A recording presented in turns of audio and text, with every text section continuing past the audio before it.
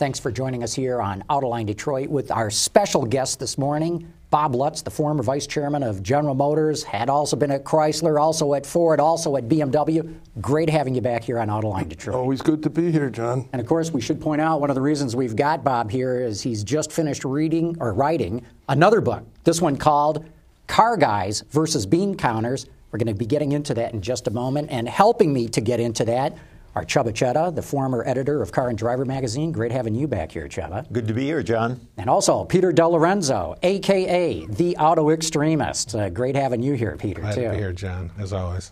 Bob, what I find so interesting about this book is, it's about the automotive industry, but it goes beyond that, too. You really pick on American business schools and MBAs, Masters of Business Administration, because you say they've overanalyzed business. In fact, you say this is one of the reasons why America's lost so much manufacturing and does poorly in so many other businesses. That's true. I think the business schools have to bear a heavy guilt burden because my point is, ever since leaving General Motors, I've met a number of entrepreneurs, and I find that their approach to business is refreshingly simple. Come up with a significantly better product or service, manufacture it, and make sure that your revenues are higher than your costs. And that basically sums up the whole science of business administration.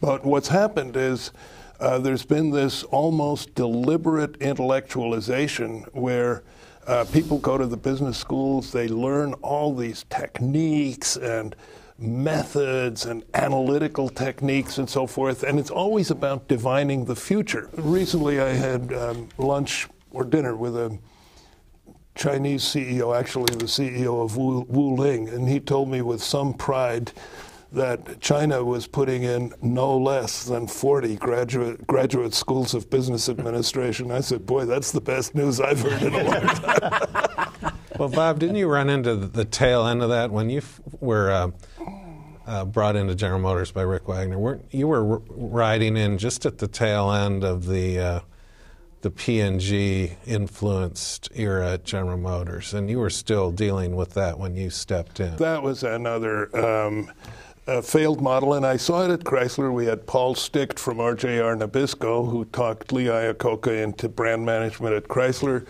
Joe Cullman of Philip Morris, was a board member at Ford, and he tried to talk HF2 and Lee Iacocca into brand management. And it is always a disaster because what these consumer product CEOs don't understand is that if you're a brand manager at Procter & Gamble and you're dealing with Crest or Oil of Olay or something like that, you want to try a new flavor or a new bottle or a new version. You want to, whiskey-flavored Crest for the male market or something. You can get the chemist to whop you up a batch of 20,000 tubes. The packaging is cheap. Then you go to a test market like Skokie, Illinois, buy saturation, local TV coverage, put it on the shelves. And if it flies, you can roll it out nationally. But try doing that in the automobile industry where there is no such thing as test quantities. You make the major commitment to design, engineering, lining up suppliers, manufacturing, and everything. So it's just a concept that absolutely does not work. And at GM, it was, of course, taken to absolutely absurd extremes where it was decreed that every brand would have certain identifying characteristics, like only Chevrolet was allowed to have 5-spoke aluminum wheels. Well, I wonder if anybody talked to the competition, made sure that they didn't use 5-spoke, which is a fairly common wheel configuration. Pontiac had to have those see-through headrests, the Volvo style, with the frame and the mesh in between. And at one point I said, why does Pontiac have that? Let's get rid of them. They cost $15 a car more, and there's no discernible customer value. Oh, you can't do that. That's a brand characteristic for Pontiac. And it was all this crazy stuff. Every Buick had to have some sort of sweep spear. Every Chevrolet had to have that chrome band through the front end. And it was just absolutely absurd. And the basic goodness or the proportions, shape of the car just didn't matter as long as you could check the box that all these foppish little brand characteristics were taken care of. I mean, it was collective insanity. You know, not to defend the MBAs, but the title of your book, Car Guys versus Bean Counters, almost struck me as a little misleading. It almost seemed like Car Guys versus the rest of the company. Because, well, you know, because there was one segment there where you went to some corporate meeting where the major goals of the corporation were laid out. And I think you couldn't even count how many there were, but there were somewhere like... I think it was a 6x6 matrix. Yeah, it was 30-some goals, and there were everything from be better corporate citizens to meeting diversity goals to cutting energy usage and building good cars and trucks. Offshoring suppliers. Offshoring suppliers. Yeah. But building good cars and trucks was only one of those 30. It was lost in the center someplace. Well, yeah, and that to me seems to be even more the heart of the problem. But that's true, but guess who puts that stuff together? The point is, bean counters to me aren't necessarily just in finance. It's everybody who is driven by hard analytical processes as opposed to common sense and a drive for excellence. Actually, bean counterism is worse in product planning than it is in the finance group. That's where you really have the hegemony of the numerical types with all of the. I mean, you had such stuff that somebody wanted to, at one point. There was a project to do a supercharged Escalade with 550 horsepower, and we'd charge another $10,000 for it. And then when planning does the analysis of whether we should do this, there was the volume number, which arguably, luckily that's a project we canceled when things went bad. But the volume number was credible. You know, I probably could have, in 5 minutes, written it down, and it would have been just as accurate. But then comes the substitution analysis. What other GM vehicles will this displace? And that's where it really gets ridiculous. There was something like 81 Corvettes in there annually. And I said, why would a supercharged Escalade take sales away from like a Corvette Z06? Oh, well, according to our model, there are people out there who simply want the most powerful and fastest car that General Motors builds. And if that's going to be an Escalade, then they will eschew the Corvette. I said, you know what? That's nuts. That is just plain nuts. And I don't mind if people generate that stuff, if it's a would you take, you know, this is what our resident intellectuals believe will happen. But the problem is this was the system that was locked in place, and it drove decisions. You seem to be a manager, too, who prefers simplicity and somebody who doesn't go looking around for a consensus from everyone else. Well, I like consensus because sometimes, look, none of us have a 1,000 batting average, including myself. And I think when it comes to product, my batting average is probably higher than most. It's probably 700 on 1,000, which still means that I have 30% bad ideas. And then when that happens, I like it when people argue with me and talk me out of it. And that happened occasionally at GM. As I describe in the book, the GMC XUV, remember the long wheelbase Envoy with that sort of roll-top desk, lamella roof that would retract, you know, shades of a Studebaker wagon a couple of decades earlier.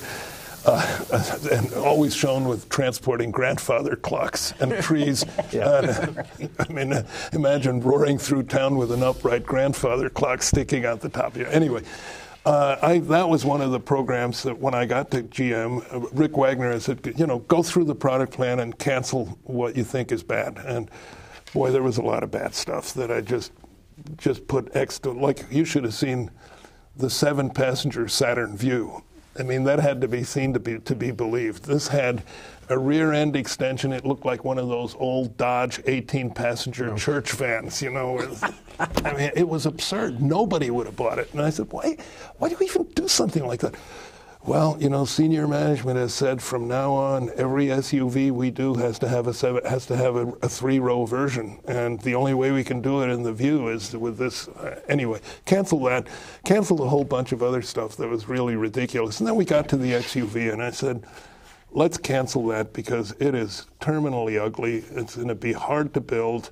I can't see very many people finding a use for this, but there was also an edict, a metric. It was metric. 40% of the products had to be innovative. So this accounts for stuff like the Aztek and the XUV and stuff that were answers to questions that nobody asked. And the XUV, and the VLE said, look, before you do this, let me sit you down with our product planners. And I sat down with the product planners. And for the next 40 minutes, I was treated to an endless PowerPoint presentation showing usage patterns of trucks and et cetera, et cetera, et cetera. And that this was going to do 90,000 units for absolutely sure. Actually, they thought like around 120, but 90 would be fine. And if I canceled it, the second assembly plant would be underutilized, and then the resulting fixed costs would be spread across the rest of the product line, decreasing their profitability. And finally, it was, for want of a horseshoe nail, the whole battle was lost. So I finally said, well, look, and I was new, and I must say somewhat intimidated by the sheer intellectual power of so many. And boy, you want intelligent people. I mean, GM is loaded with them.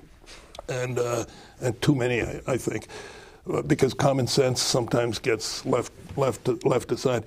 So finally, I said, well, who am I? I've only been here 3 weeks, and if you're so convinced and so forth. And we finally went ahead. It was a terribly difficult program, water leaks, motorcycling, sensors, and so forth. I mean, it was hard to execute. And very expensive. And at the end of the day, we sold 13,000 and shut it down. So that was one where I should have said, I'm not listening to this.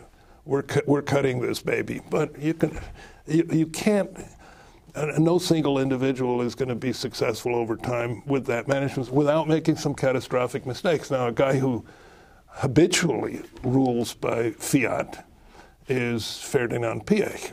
And he made some whoppers, too. Yeah, the chairman of Volkswagen, right? Or chairman of the supervisory board. Yeah, chairman of the supervisory board. And he's still pretty active in... Very much so. And he's an absolute despot. And nobody dares argue with him. And that explains stuff like the Volkswagen Phaeton, which was not a happy program. But it was his personal vision that Volkswagen... Audi was going to go after BMW, and Volkswagen's role was to go after Mercedes-Benz. Yeah. So that tough one. Yeah, I'll say. In your book, you talk a little bit about GM's history and how it got to the problem area, but I'm still puzzled by, whether it's bean counters or car guys. GM had as much as 45% of the U.S. market as recently as 78. And from there, for the next 30 years, the share was on a straight line decline, bottoming out around the 18% area. Now, whether you're a car guy or a bean counter, smart or dumb, how can you be on the board of a company and just watch this and not do anything about it? I mean, first of all, it's staggering. The board did do something about it. Remember with Lloyd Royce and Bob Stempel, they removed both of them. John Smale became a non-executive chairman. He was the Procter & Gamble brand management guy, and he put Jack Smith, a very able executive, in as president and CEO. And so the board did act. But the board members are not automotive specialists. They're they don't know anything about the business. They get involved with the business maybe a day and a half per week. I would say a large percentage of them don't drive American cars anyway, so they sort of view it with detached amusement or bemusement. And they say, well, how do we know this next one? How do we know the share is going to go up? And then they're treated to one of the 40-minute PowerPoint presentations that shows this time it can't fail. And, of course, then the next time it failed. But if you're a board member, and I accept your scenario, but then, that management change occurred in the early 90s. Yeah. So come 96, you're still on the board and you say, well, gee, you had predicted the share was going to be here and it's actually here. Yeah. So, you're gone. At that point, I mean, you think some sort of serious, if not panic, but some note that we really need to do something serious would be afoot, and it didn't seem to be. No, it didn't. And in retrospect, you tell yourself, well, maybe the board should have gotten some outside advisors and do an analysis of the business and the management and the product. I mean, they might have come to me, and I was retired. I would have done a scathing report on what's wrong. But you talk about the decline from the late 70s. It was you really have to, and I say that in the book, the U.S. government bears heavy responsibility with the passage of the original CAFE legislation, which was a fleet corporate average, which the Japanese lobbyists helped push through. A more intelligent approach would have been a category-based. Every category of vehicle has to improve 15 or 20%. It's what we have now, actually. Yes, the most which is law. The absolute numbers are ridiculous now, but the approach of having every category. By the way, the Japanese manufacturers were terribly opposed to this. Is let's just have a larger fleet average, okay? Well, the government didn't bite twice on that because we were wide awake this time. But with the fleet average CAFE, since we were the purveyors of basically large rear-wheel drive V8 cars that the American public liked at 65 cents a gallon, was roughly 1/4 what the rest of the world paid. We had to tear up the entire product portfolio, soup to nuts, everything. Look at Chrysler. Went from being a full-line producer to basically doing 4-cylinder K cars that you could have with various bodies and various wheelbases. So we had to abandon the territory that had provided our profitability, and the Japanese, with years of CAFE credits already under their belt and comfortably on the good side of the average, they were able to expand upwards. I mean, the whole thing was, if you wanted to design a program to destroy the domestic industry and hand it to the imports, they couldn't possibly have done better. And then, of course, we lost it on quality. But before that, in the 30s, 40s, 50s, and 60s, there was nothing wrong with American quality. In fact, many Europeans and people in Asia didn't trust the domestic luxury brands, and it was not uncommon to see people drive large Buicks or Cadillacs or Chevrolets because that's where the reliability was. And we lost it. We really lost it with CAFE legislation. But there was also, as I point out in the book, there was plenty of management incompetence thrown in. Let's go back to the board a minute, because I'm fascinated by that aspect. And I've often wondered if one of the disadvantages that American businesses face is they've got to close the books every 3 months. Got to have that quarterly report. As you well know, European companies, Japanese companies, in fact, rest of the world companies report maybe twice a year and don't give out nearly as much information in their financial reporting. You can argue the pros and cons on that, but it seems to me American business is way too focused on getting the share price up, stock share, not market share. And closing the book every 3 months seems that it's hard to get long-term planning out of that kind of a model. Well, that too. And the other thing is it's hard to have a global strategy when you report profitability by region, because you'll get sub-optimization. An example, when Chrysler had the Diamond Star joint venture with Mitsubishi, Europe had imposed limits on Japanese cars. And Mitsubishi said, we would like to shift some of the production in Diamond Star to Colts for export to Europe. And since we were a 50% partner, we could see what the profitability was and said, well, why do you want to do that? You're going to lose money. And they said, oh, yeah, we'll lose money at Diamond Star because we got to get them to Europe. Europe has an 11% tariff plus a 20% VAT, so the lower we can get the going-in price, the more competitive we are in the market. And believe, you have to take our word for it, but we make money on those in Europe which more than offsets the loss that we take on them in the United States. Well, if you report profits, and so from a global standpoint, that was an intelligent strategy because those Colts could come in without being subject to the Japanese restrictions. If you run the business globally, that was an extremely smart business decision. If Mitsubishi had reported profits locally, like United States versus Europe, that never would have happened. It was when we did the original Pontiac GTO, I mean, not the original, but the one in the early 2000s. The most of the wasted motion and discussion was over transfer pricing. And I said, it's wooden nickels, guys. It's all General Motors. Oh, no. General Motors was a holding company which aggregated the profits of 4 regional automobile companies. So this, I've been bitterly opposed to this, as opposed to reporting automotive results globally the way Toyota does. This regional breakdown is nuts, but it's there. But you're right. There's way too much of a short-term focus, and way too much. And this is the whole thesis of the book. Way too much of a focus on generating a set of financial goals and then subordinating everything else to those financial goals. And if you say, well, we'd like to do this product much better, yeah, but does that fit into the big picture of where we have to go? Because if once that future financial analysis and the cash flow analysis and where will we be in 2 years, or this year, next year, and in 5 years, if I were to add cost to a car to make it better, the volume numbers wouldn't change. It's called the constant volume concept. But I'm deteriorating the margin because the selling price doesn't change either. That's all locked in concrete. And it wasn't until I was able, with a great deal of difficulty, to break through that and tell the finance people, look, let me put 500, suppose I put 500 per car in. Oh, we can't let you do that. It's going to deteriorate the margin. I said, hear me out. What's our average incentive cost right now? $4,000. Okay.